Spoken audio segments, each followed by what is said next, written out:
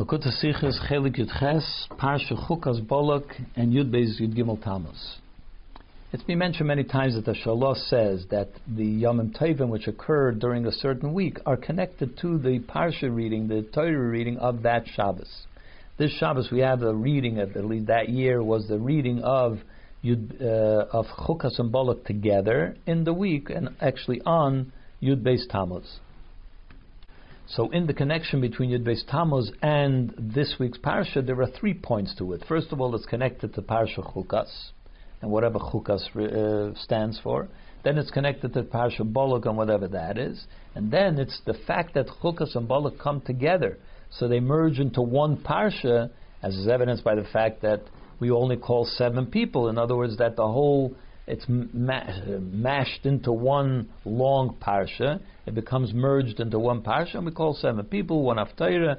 So there is something about Chukas and Balak which allow them to be merged into one Parsha.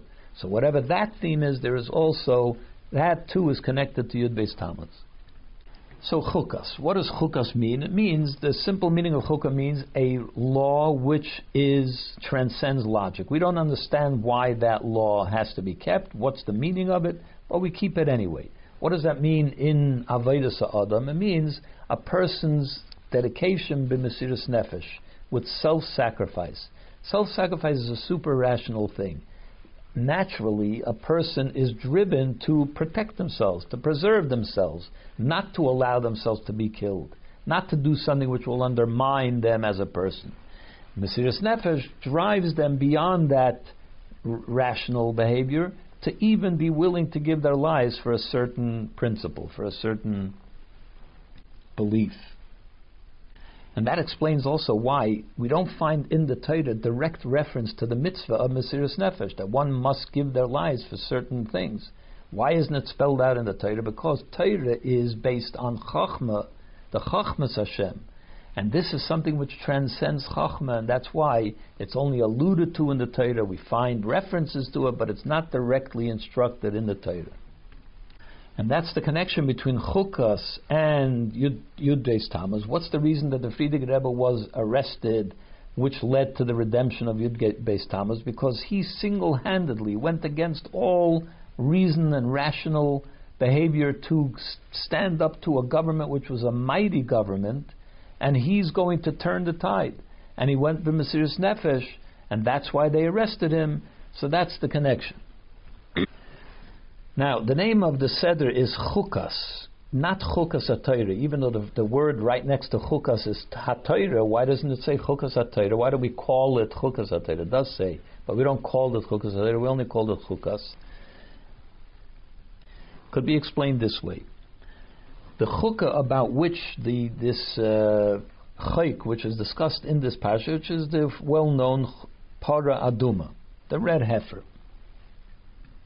This Chukah is, even in comparison to the other Chukim in the Torah, of which there are many, this Chukah stands out in such a way that in comparison to all the other ones, this one is a Chukah. This one is the Chukah. That's the one that's called in the Torah, Zois Chukas HaTorah. This one is the Chukah. That's the one that has to be known as a Chukah, because in comparison to even all the other Chukim, this stands out. As Shlomo HaMelech said, all the other ones I understood. Ultimately, I got to the bottom of understanding why all the Chukim are important. But this one, Amarti Achakma, I thought that I would be able to master it, to understand it, but it transcends me. It's beyond me.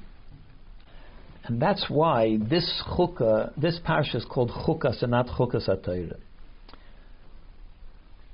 Although it's true that all Chukim transcend Seichel, they are super logical, we can't really understand it, but it's, how do we look at them?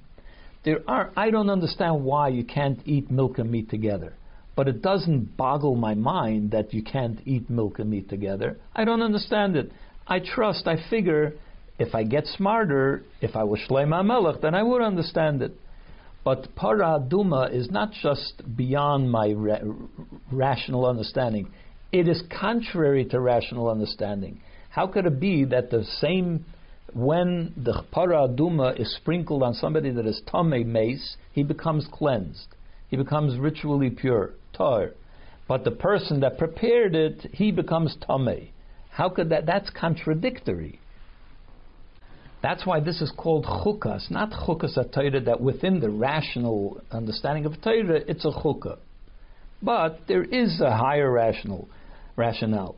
But chukkah is a chukkah because it is essentially a chukkah, and that's why we call it chukkah, because we're referring to absolute chukkah, as I'll explain soon. The same is true also in Mesiras Nefesh. There are two different types of Mesiras Nefesh. There is a Mesiras Nefesh which one sits down and consults the Shulchan Aruch and says, "Is this a situation in which I must display Mesiras Nefesh?" And if it is, so then he will go on Mesiras Nefesh. If it's not, then he will not. That is a measured Mesiras Nefesh. You have to examine the situation. You have to see what applies, what doesn't apply. Then there is another Mesiras Nefesh, which is that a person is so driven by his connection to Hashem that he's not thinking, what does the Torah say about my connection here? Do I have to practice Mesiras Nefesh? He's driven to get to self-sacrifice for this principle. And the reason is because a Yid's connection to Hashem transcends his connection through Torah. It's even higher than what the Torah dictates. The connection to Hashem is deeper than that, and therefore, in order to maintain connection to Hashem, it transcends even what the Torah dictates is the proper response. And that's why that's the kind of Mesiras Nefesh that is called, that's a higher Mesiras Nefesh, and that aligns with Chukkah rather than with Chukas ha-Torah. The earlier Mesiras Nefesh that we talked about is Chukas ha-Torah. How does the Torah describe Mesiras Nefesh? This is the Chukkah, the absolute dedication to Mesiras Nefesh to Hashem. And this is the kind of Mesiras Nefesh that the Friediger Rebbe practiced in his Harbatzas ha-Torah. The kind of spreading Torah that he was doing in Russia had many, many different ways in which he expressed it. He was sending shachtim and rabbanim to cities that need it. He was establishing yeshivas for young adults. He was building mikvahs. He was establishing chadorim for young children to study Torah. But the main opposition, the thing that really got under the skin of the Soviets, was not any of those things. It was his commitment to establish schools for young children, that they need to be taught and educated, because they weren't so worried about the old people. They wanted to make sure that it gets cut off at the bottom, at the young level, and then in 20 years it's all over. So if that's the case, one could ask a good rational question. Why did the Friediger Rebbe invest so much effort into starting chadorim for children when he knew that this would poke the bear? He knew that they would not want to allow that. They would have allowed him to send shachtim, perhaps. That would be easier on that. That would be an easier issue. So how could he sacrifice sending shachtim, mikvahs, yeshivas, and so on for this hopeless? It seemed hopeless that they would allow chadorim to continue. Why would he sacrifice all that? And he could have gotten away with sending rabbanim and starting mikvahs. This he knew they wouldn't let him get away with, so why did he put so much effort into that? It seems irrational. And the reason for this is, as we said, that the Friediger Rebbe's Mesiras Nefesh was similar to what we said about chukas rather than chukas ha-Torah.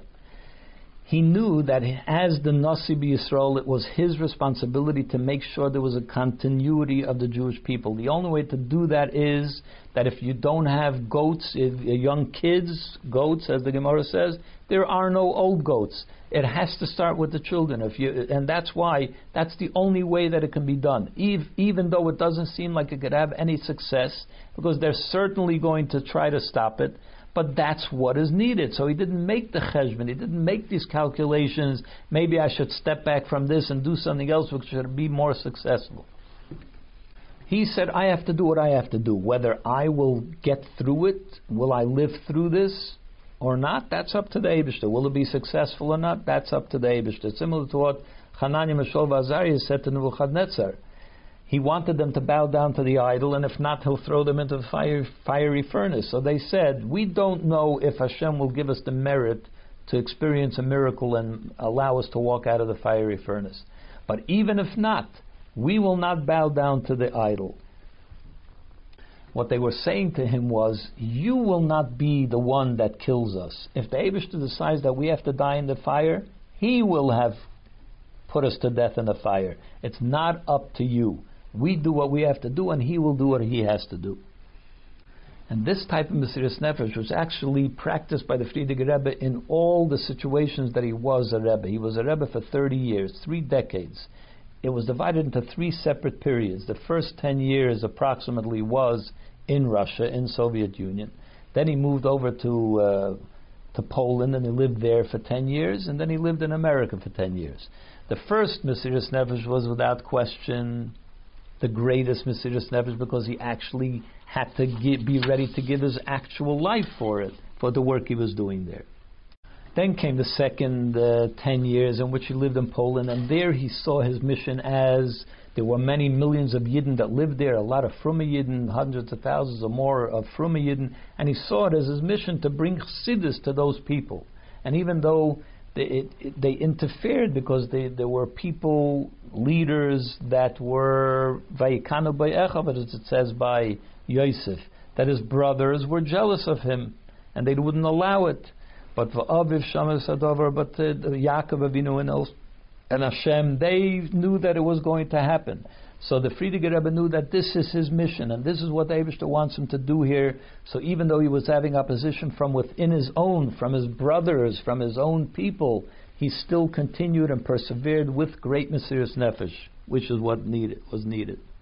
Then was the third period of his being Rebbe, which is when he came to America. We had to fight against the stream. Everybody believed that America was different, and that over here that you can't have a successful Yiddishkeit, and he had to stand up against that and establish Yiddishkeit in America. That was another type of Mesiras Nefesh that he had to do.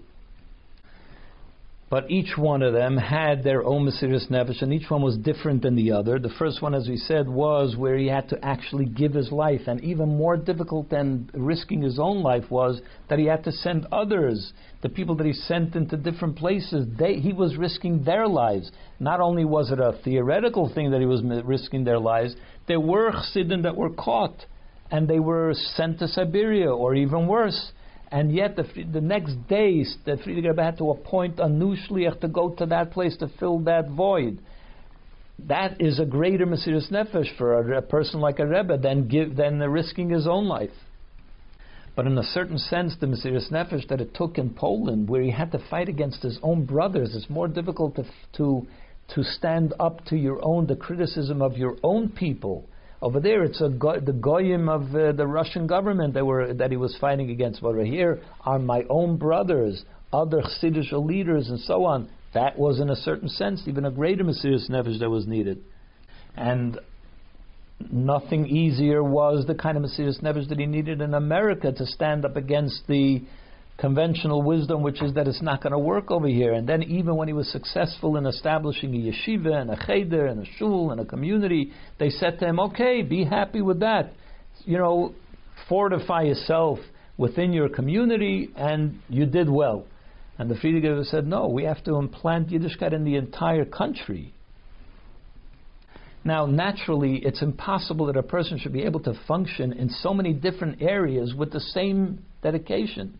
Because a person has an interest in a certain type of a project, and there he's passionate, and his nefesh is at its fullest. But when you do something which you're not as passionate about, you're not going to get the same level of Mesiras Nefesh. How is it that the Frierdiker Rebbe displayed such Mesiras Nefesh all throughout? And the answer is because his Mesiras Nefesh came from the essence of his soul. He was functioning not in response to a certain thing. It came from within him.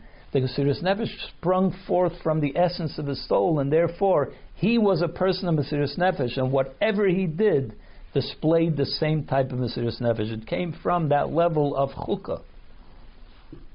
So that explains Chukas. Now we come to Balak. What was Balak? Balak hated the Jews for no good reason. Hashem had told the Yidden that they are not to start a war with Balak, so he had nothing to be afraid of. He really didn't have a reason to hate them. He just hated them because he couldn't stand the sight of a Jew, couldn't stand the thought of a Jew. And that therefore he went to all lengths to destroy the Jewish people. He knew that he couldn't do it himself, so he hired Bilam. He'll help him do it. And these were all, why did he do it? And the same type of thing happened also when the Frierdiker Rebbe was arrested. The work that he was doing, as the Frierdiker Rebbe writes in his letter of Yud Beis Tammuz, was actually legal. He was permitted to have a yeshiva. He was permitted to have a sheikhet and so on. These were not unlawful things. Yet the people of the Jewish department of the communists, they hated from a Yidden. They hated Yiddishkeit. And therefore they did things which they were doing unlawfully by interfering with things that the Frierdiker was doing which were lawful because they hated it, similar to what Balak was doing. And just like by Balak and Bilam, it turned out that not only did they not get to harm the Yidden, but that Bilam had to give them a blessing. And no ordinary blessing, but great blessings. So also by the Frierdiker Rebbe, not only did they not get to do what they harm him, chas v'sholom, but they even had to help him get out, and then ultimately get out of the Soviet Union altogether. So that's the connection between Yud Beis Tammuz and the story of Balak, the parsha of Balak. Then you have the way Balak and Bilam come together.